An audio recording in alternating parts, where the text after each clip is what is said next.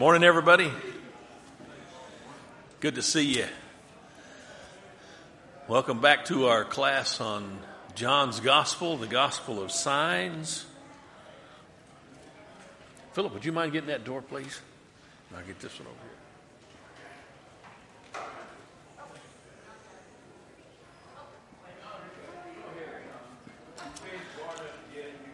here. We're in chapter 19. Everybody get a worksheet?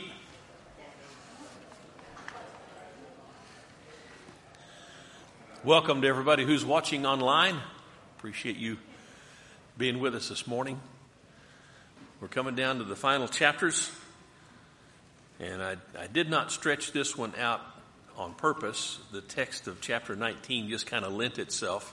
We've been doing 2 chapters, but this one definitely works better just looking at the one. So, John chapter 19, we'll start off with the first 15 verses. Here we go. John simply says that Pilate took Jesus and blanked him. He scourged him. It just says that right out. He does not, and these next 2 words are my input to make the point. You wouldn't necessarily get them. But John does not blank or go into any of the literally gory blank.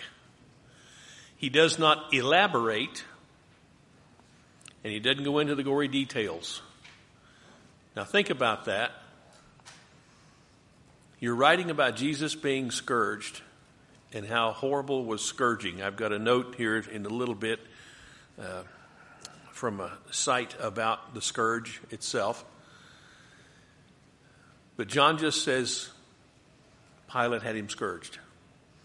He doesn't say how long it took, how much blood there was, anything that was said during that, how Jesus behaved. It just says Pilate had him scourged. To me, the brevity of the Bible tells us that God is the one who wrote it, not men. Neither do any of the other blanks gospel writers. They don't elaborate. They don't go into the gory details. They just say Jesus was scourged. In fact, blank does not mention the scourging at all. Which one do you know? Do you think? It's Luke. Luke does not even mention the scourging. He records Pilate saying a couple times, trying to make a deal with the Jews. Now, this is Luke we're talking about here, but I want to make this, mention this for the point. Luke says Pilate repeatedly says, I'll punish him and let him go. He doesn't say what kind of punishment. He just says, I'll punish him and let him go. I find no fault in the man. And Pilate repeatedly tried to reason with the Jews so that he might do that and only that, but to no avail, of course. But Luke doesn't even talk about the scourging. Under Jewish law, one who is beaten could only be struck blank times. 40 times. And you may be familiar that they backed off 1 so they wouldn't overdo it, wouldn't miscount. And that's from Deuteronomy chapter 25, the first couple of verses. The blanks, however, had no such limitation. Romans, when they flogged, they hit you as many times as they wanted. There's no known limit in Roman law. And we can just read that together. This is from the BibleHistory.com online. The Roman scourge, also called the flagrum or flagellum, was a short whip made of 2 or more thongs or ropes connected to a handle. The thongs were knotted with a number of small pieces of metal, usually zinc or iron, attached at various intervals. I've also read that sometimes it wasn't metal, sometimes it was bone or pieces of wood, but it was designed to injure you. And so the Romans would beat a man with this scourge, and it's recorded in history that some men actually died from being scourged. Pretty violent, pretty traumatic. All right, after being scourged, Pilate brought Jesus back before the blank, wearing a blank of thorns and a blank blank. He brought him back before the mob. I call them a mob. You can call them a crowd if you want. Wearing a blank of thorns, crown, that's a given for anybody familiar with the text, and a blank blank. Scarlet robe or purple robe. And he did this in order that he might say again that he found no blank in him, no fault, no guilt. He will blank this fact a third time in chapter 19, verse 6. He'll repeat it. 3 times John records Pilate saying, I find no fault in this man. Now think about it. This is a Roman. He's a Roman governor. And I doubt he has any love for the Jews. And here's a man that the Jews have brought before him. And you might think he would just say, because we get this idea in history, and I think a lot of history shows us it's pretty much true, that life was cheap. And if Pilate thought he could appease these people by just, because who is Jesus to him? He has no idea. Just have him killed, make them happy. But he doesn't do that. He talks to Jesus. He interrogates him. He asks him questions. And his analysis was, as John repeats at least 3 times, I don't find anything that this man's done that deserves death. I'll punish him and let him go. No, we want him crucified. What John is showing us is that Jesus, in fact, truly was rejected by his own people. That's how John starts his gospel. He came to his own, and his own received him not. That's the general truth about Jesus and his own people. And that is, in fact, what Isaiah prophesied. And I like to make the point with people who doubt, if Isaiah was making it up 700 years before the fact, why would he invent a Messiah coming to save them that his people would reject and put to death? Because those are the kinds of things that Isaiah says in the 52nd and 53rd chapter. And here we're seeing it come to pass, just as Isaiah said it would.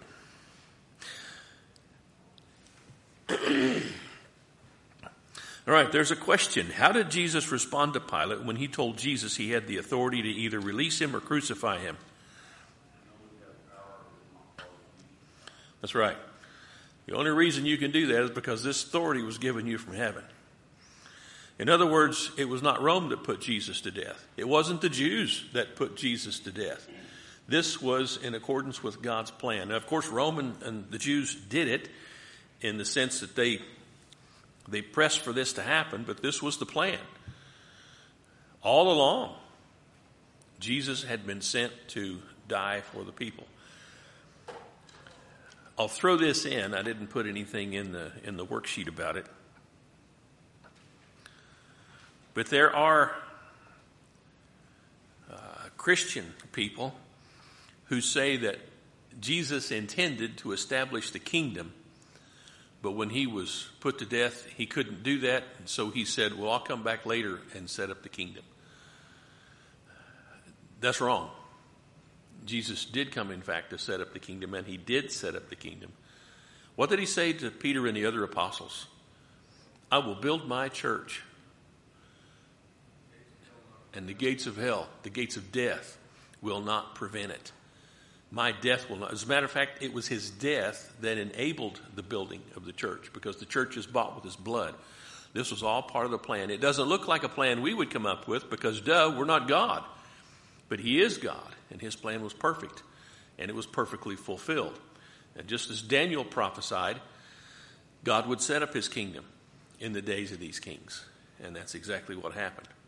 And Daniel said, the dream is certain, the interpretation of it sure. So he was guaranteeing us back in the 2nd chapter of Daniel, this is what's going to happen. And we're seeing it come out here in the 19th chapter of John. But in the 18th, he said, like we talked last week, was that my kingdom's not here. Right. And if it was, my followers would fight tooth and nail for it. Exactly. I'm not worried about this. I'm worried about my kingdom in a greater place. And so I wonder, like, when you referenced Isaiah, like, we know the scriptures because we have them all right here together. Right. How well, I imagine some that were devout Jews knew Isaiah's scriptures, but did they have such a recollection to know that 52 and 53, which I know wasn't a thing, but like, did they know that those prophecies were already there 700 years ago, or did they only have limited information? And then they had others that said, ooh, because even the apostles said, this was prophesied. Like, this is the guy, because he's doing the things that they said so many years, but maybe not everybody had that. Just like we don't all have the same Bible knowledge either, right? So understanding where every scripture is, and it just makes you think, like, how many more would have followed him had they had Isaiah 52 and 53 and be like, oh, well, these are correlating now. Right.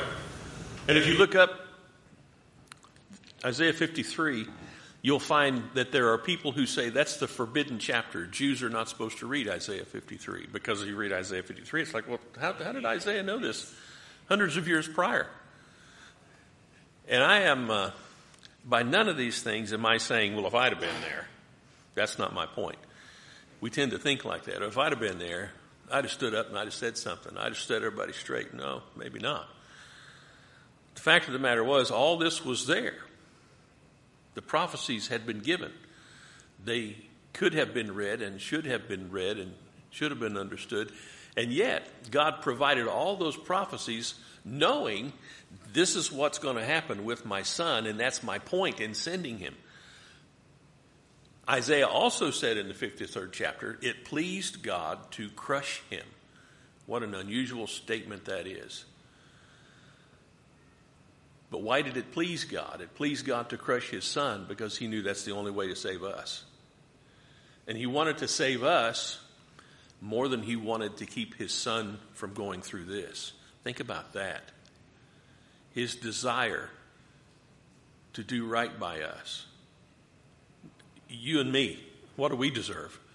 And yet God is not simply willing. He was desirous to put his own son to death in that way so that we might be with him for eternity. That's John 3:17. Right? He didn't send him to condemn him. He sent him to save us through him. Exactly. So through Jesus and his sacrifice, it's for all. Right.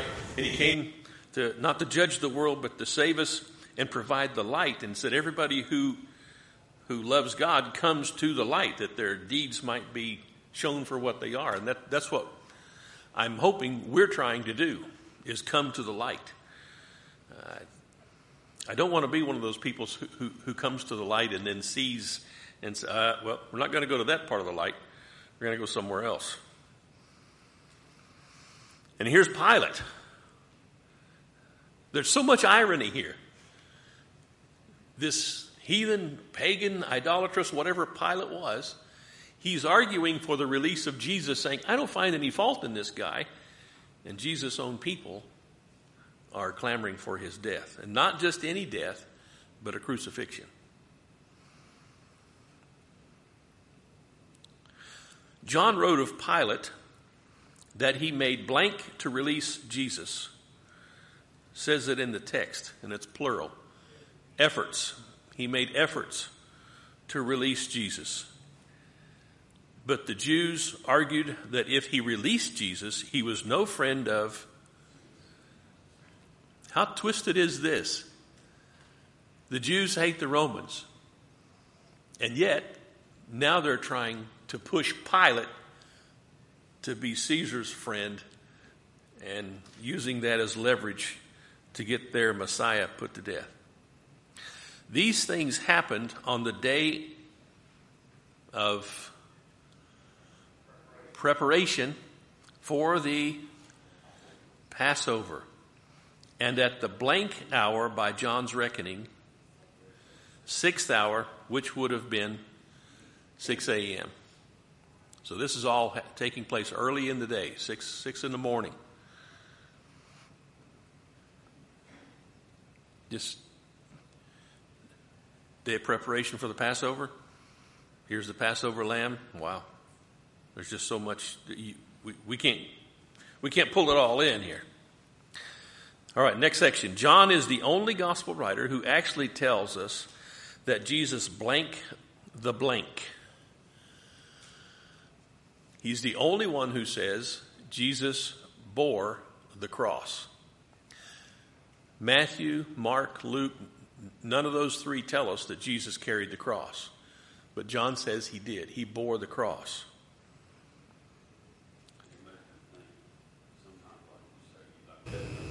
Right.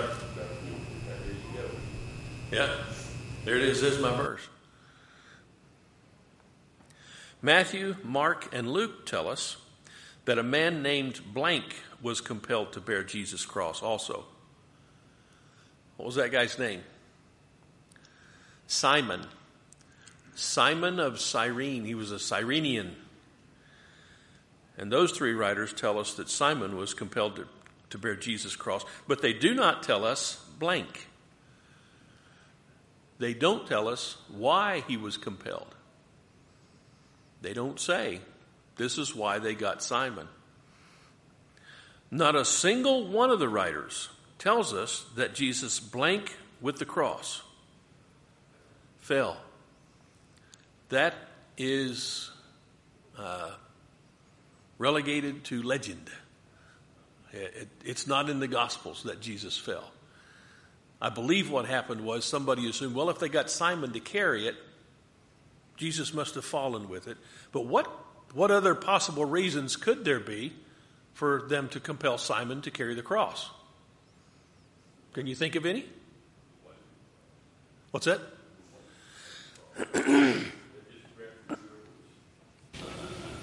Nearby, said, okay, we're the Roman guards, you will help me. I wonder about that dashing. You're, falling wherever Jesus was tempted in the desert. And of course, one of the passages we talked about, God will not let you dash your, hurt yourself. So I haven't done a study on that to see if I could draw that kind of conclusion. It just makes me think about that passage. Yeah, well, it would. That's a good one to consider with this. Jesus had probably not had much sleep. Who knows if he was given anything to eat or what he might have been offered to drink. He's been beaten, probably to within an inch of his life, as we would say. And he's carrying the cross. Maybe he was struggling to get it up the hill, and these Roman soldiers are thinking, we need to get this over with. I'm tired of this guy dragging along. Maybe I don't know. Let's get this other guy. This guy he can carry it. He's a big hoss. See, I'll throw that in. Now, that'll become a legend. Oh, Simon was a big guy. Well, no, it doesn't say that, does it? You start conjecturing about things. Well, why do you think that? Well, maybe he was a big guy. Yeah, he was a big guy. That's what it was. No, it's not in the text. If it's not in the text, don't start thinking that that's the way it was, because it's not necessarily so. Maybe they said, oh, this guy's king of the Jews. We can't have the king carrying his own cross. Get one of these other stinking Jews over here to carry this cross. Let's join a few more of his own people in who knows what they did, what their reasoning was. But we know what John says happened. We know what the other writers say happened, and we know what they did not record happening. And none of them say that he fell. It's not the fact that he did or did not fall. It's that it's such a universal thought that Jesus fell with the cross. It's even in one of our songs. I don't know if you've ever noticed it. The cross became so heavy, he fell beneath the load. I don't sing that when we come to that song. No, I'm not vehemently opposed to singing the song because it's got that verse, but it's teaching something that may well not be true. So that's why I wanted to draw some attention to this, so that we would learn to make sure that what we think the scriptures say, they actually say. All right, let's move on. The place of crucifixion was called Golgotha, meaning blank, skull. 2 blanks were crucified with Jesus. Thieves, one on blank blank of him. Either side. John points that out. Sometimes you might think of it, well, Was Jesus between them? Because that's the picture we always see. Is that an accurate picture? Yes, that's what John says. He was between the two. Was his cross any higher? I don't know. Doesn't say that, does it? That's normally what we see, though. 2 crosses and then a nice high cross in the middle. Maybe. Maybe not. But isn't that what maybe means? Doesn't maybe mean maybe not? There's a comedian, George Wallace. He made a thing out of that. It was pretty funny. Anyway. The soldiers divided up his clothes, his garments, but gambled for his tunic rather than tear it. This was in fulfillment of David's, and this is a number here, which psalm? The 22nd Psalm. The 22nd Psalm. Remember the 22nd Psalm. You ever want to do a personal devo or a family devo, just go to the 22nd Psalm and read through what David says there. Though there is no blank of such a thing ever happening to David. There's no record. David mentioned a lot of things in this 22nd Psalm that all applied to Jesus, and there's no record that any of them ever happened to him. All right, back page. Standing by Jesus' cross were several blank. And the women, there were several women. John tells us of at least, and I'll go ahead and tell you, he tells us of at least 3 and possibly 4.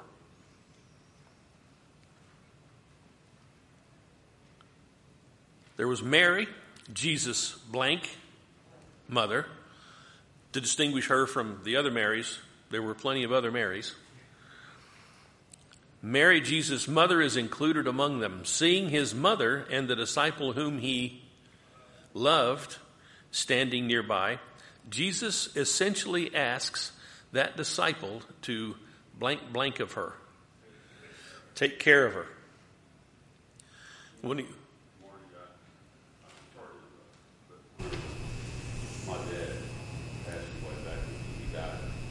July 5th of 1976, when he was, right before he died, he said, take care of your mom and your sister. You can take care of yourself. And he looked at me and said, you're one of the college ones. You know, just to think about Jesus, because I know my dad, he was just a man, but think about that same thought process. You know, one in your mind, you know, you see the final, you see the end of the road.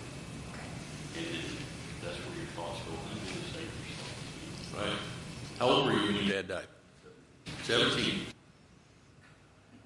That's a young age to have that responsibility put on you. Apparently it did you good. I think you turned out all right.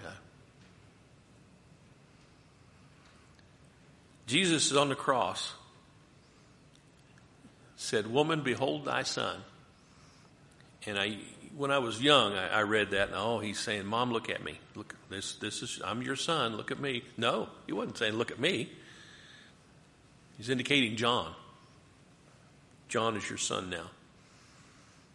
Because he said to John, "Behold your mother." John, you take care of my mom. That's what Jesus was doing. Even in this time of unimaginable agony, he wasn't thinking about himself. He was thinking about his mom.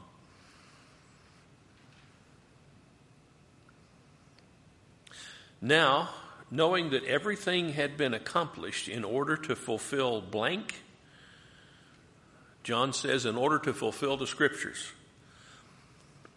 he said, "I am thirsty." After being given a drink of blank, sour wine, he said, "It is finished." Then bowed his head. I thought I caught it all, but there's a misprint there. He gave us, it's supposed to be gave up his spirit.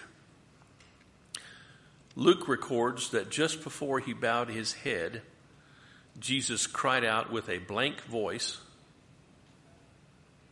And I know this is Luke, so I shouldn't expect you to know this.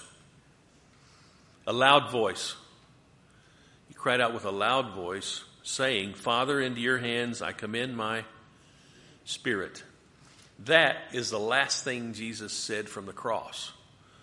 Into your hands I commend my spirit. And then he obviously died. But he said it with a loud voice. This wasn't the dying, whimpering last breath of a man who's just barely alive. This was a loud voice. He still had strength. And he did what he said he would do with his life. He said, no man takes it from me. I lay it down. And so he laid it down right here. He offered it up for us. And then he, after 6 hours on the cross, surrendered his spirit back to his Father. Passage, great love of a man and for a friend to die. And I've always thought when someone came in their house, I'd throw myself in front of whoever tried to protect my family. I would be giving up my life, but someone else would be taking it. And I never really stopped to pause and think about what you just said. Literally, he freely gave it, and no one took it from you. Right. But it's just a thought. It's just so powerful, the love. I mean, you're talking about Jesus, gave his life, and then you think about the passages like in the Old Testament where it talks about there or death is better than the devil. Mm-hmm. And he is the Word. I mean, he knows this. He's living it. That's what he is. And to know all of it, and to be part of that, I just cannot comprehend all I can do is just feel the power and the love. It's very sobering. It's sobering. To me, it's incomprehensible. And you're trying to comprehend something that's just too deep and too far, but there it is. Here it is. Intellectually, academically, we can read these things and we can understand many of the facts, but to comprehend the wholeness of it. For example, it says this is a plan that was put together from the foundation of the world. This wasn't something God came up with after sin entered the world and he went and said, hey, Jesus, I got this plan. What if we do? No, they knew this was going to happen. They had this planned out. So in all of human history, 4,000 years up to the point of the crucifixion, and I know, yes, God exists in eternity, but Jesus also is familiar with time. And Jesus knows this is what's coming. All through human history, this is what's coming. Haven't you ever had anything in the future that you knew was going to be really hard and you just kind of dreaded it? My mind always goes back to high school and tests. Oh, man, I got a test in Latin coming up. I don't know that stuff. I don't even want to study. It's like some foreign language to me. It's like, oh, yeah, wait a minute, it is. It's not even a living language. It's a dead language. Nobody speaks it anymore. Why are we even studying this? Well, anyway. So with that being said, in God's plan for the foundation of the world, and it's not anything that Jesus, he agreed, he gave up his life. And I think about Noah and God destroying the world.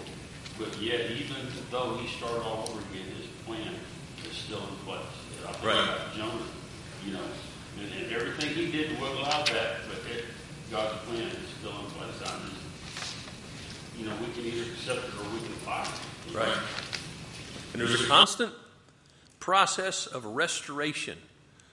There's always a restoration. Jonah was a restoration. Noah and his family, they were a restoration. The Jews were restored back to their land after being in exile for 70 years.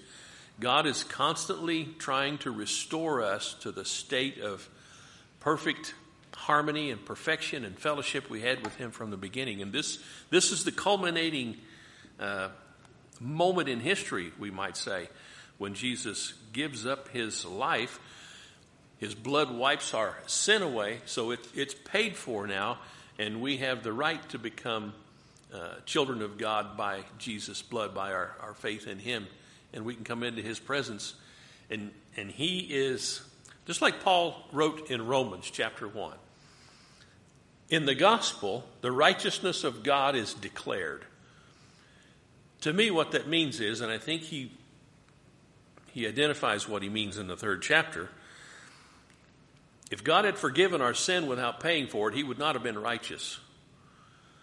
To forgive sin, he had to pay for it. And so the only way to pay was for somebody who was sinless, and that's Jesus. And so they took care of it for us. We couldn't do it. There's nothing we have to offer. What will a man give in exchange for his soul? Well, that's a question that Jesus asked, because there isn't anything to give. All we have to offer God is our faith, and he says that's enough. I'll count that as righteousness, and I'll do it on the basis of my son's blood. If I didn't offer up him and his life, then I couldn't do this righteously. But because I did, I can righteously forgive your sin. Because all sin requires death. And that's what we're reading about here. All right, last section. Here is blank defined. And if you can see inside my head, you must see inside this head. You can't see inside there, can you? Yeah. What's that? Well, we're seeing love defined, but what I'm looking at in this particular case is irony. Irony defined. Let's talk about that. The Jews, having blanked Pilate to crucify the Son of God, they begged, they demanded, they compelled. I believe the best word in my mind is compelled. They compelled Pilate to crucify the Son of God. Remember, they argued, if you let this guy go, you're no friend of Caesar. It's like, well, man, you put me in a corner here, which is what they wanted to do.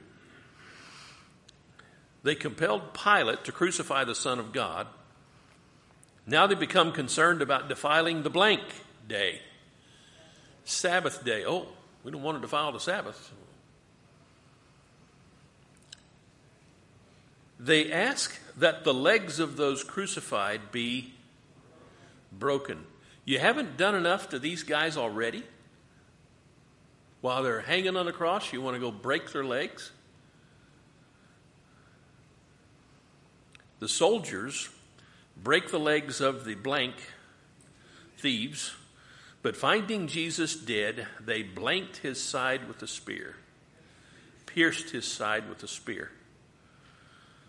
From the wound came blood and water. Ask any bow hunter, that's the shot you want to get. The deer's quartering away from you. You get that arrow in just behind the rib cage, and it goes up into the vitals, and that's how you make sure that that's going to be a kill shot. And that's what that soldier did. Pushed that spear up into his chest cavity, into the vital organs, to make sure that when they take this guy off the cross, he's really going to be dead. That's why when people argue, oh, he wasn't really dead, they put him in the tomb, and the coolness of the tomb helped him revive. Right. I won't say what I think about that. But there's no way.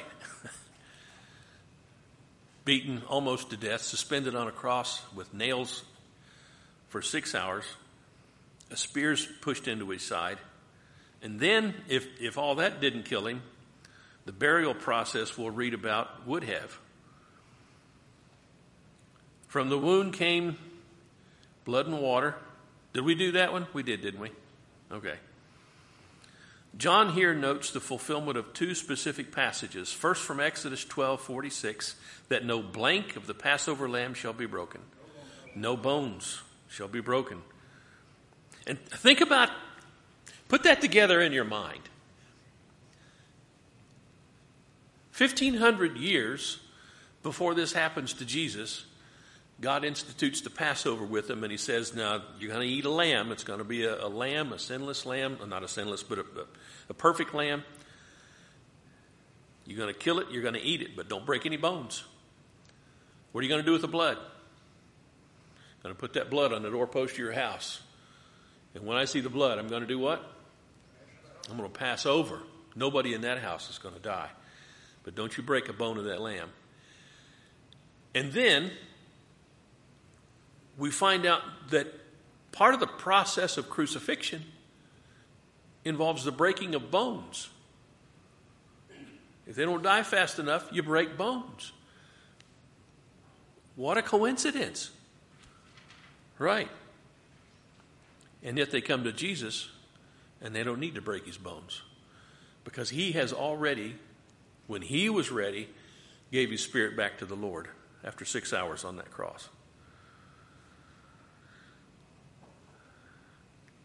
Where are we here? Secondly, Zechariah chapter 12, verse 10, regarding them blank on the one whom they pierced.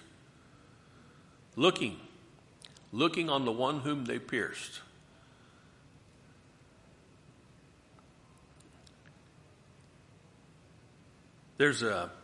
When we were in Jerusalem, and there's no way to know for sure either one of these places, one the Catholic Church says is the place of crucifixion, and I read that and I read the account of Scripture. I said, there's no way that's the place, but whatever. There's another place that I think could very well be the place that's in a garden. And that's what it says. There was a garden adjacent to the place of crucifixion, and in that garden was a new tomb. And there's a place in Jerusalem that perfectly fits that description. And when you go there, it's kind of, they've got a little area. The only way you could really understand what I'm talking about is to go there. Even the pictures that I took, because I thought about showing you, but the pictures don't do it justice. You sit in this little place adjacent to that garden and the tomb where you can see what's believed to be the place of Golgotha, the skull. But you can only get so close because now there's a highway and there's a tunnel going through this hill that's supposed to be the place of the skull, and cars are going through there, so you can't step out there and you get run over. But it does. Still today, 2,000 years later, the place has an appearance of a skull. There's some little, not quite caves, but there are indentions in the ground that look like they could be the eye sockets. And who knows? It's been 2,000 years. Does God want this place discovered? I don't know, but this place looks like it could be the place. But the point is, there's all this evidence. And it was interesting, my dad was over there in the late 50s. He was Air Force pilot, and he flew some dignitaries over there, part of a crew that did that. And my daughter found a picture of him standing by the same tomb we were looking at when we were over there last September. Oh, man, how cool is that? So that may well be the place. We may have stood right there where Jesus' body lay.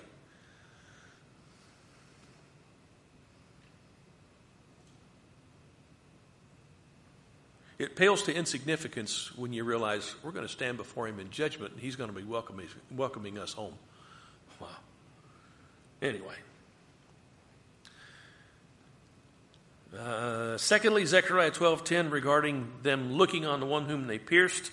John also makes it clear, there's another mistake.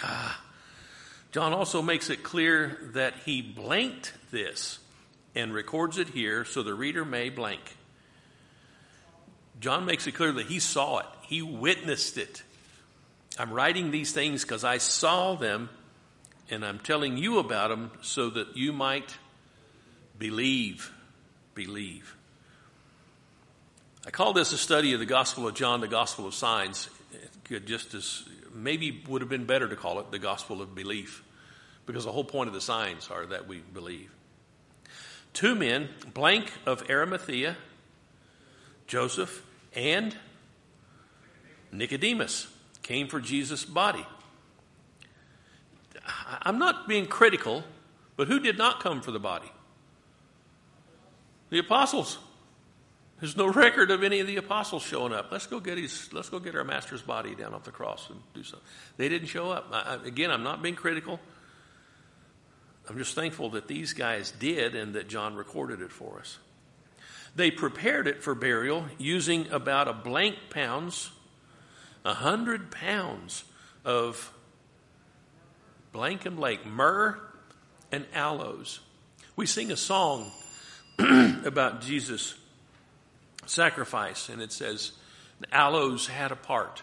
If you ever sing that song, what's that mean? Aloes had a part. Well, this is what I think the author must have been talking about.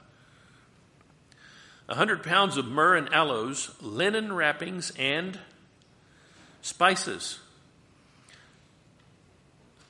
A garden was nearby, having a blank tomb, a new tomb that had never been used. They laid Jesus' body there. And he wasn't going to need it long. So far, John has made it a point to tell the reader blank times that this was the day of blank. 3 times. And I've got it noted there, chapter 19, verse 14, verse 31, and verse 42. Why is that significant? The day of preparation was before the Sabbath. So this was the day of preparation. That's the first day. The Sabbath is the second day.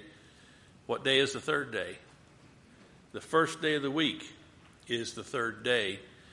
And all the gospel writers, all 4 gospel writers, come down hard on that first day of the week. It's like there's a major change coming. It's not going to be about the Sabbath anymore. It's going to be about the first day. And I believe that's the day John's talking about in Revelation 1 when he calls a day. He says, I was in the Spirit on the Lord's day. I don't know what day he'd be talking about if it wasn't the first day of the week, because Jesus never, from that point on, emphasized the Sabbath. And there's no teaching in the New Testament about keeping the Sabbath. So I think we're talking about the first day of the week being the Lord's day. Anybody got anything as we close? This was kind of a heavy one for a good reason. Appreciate y'all being here. Appreciate your kind attention and participation. Lord love you. You are dismissed. Get ready for worship.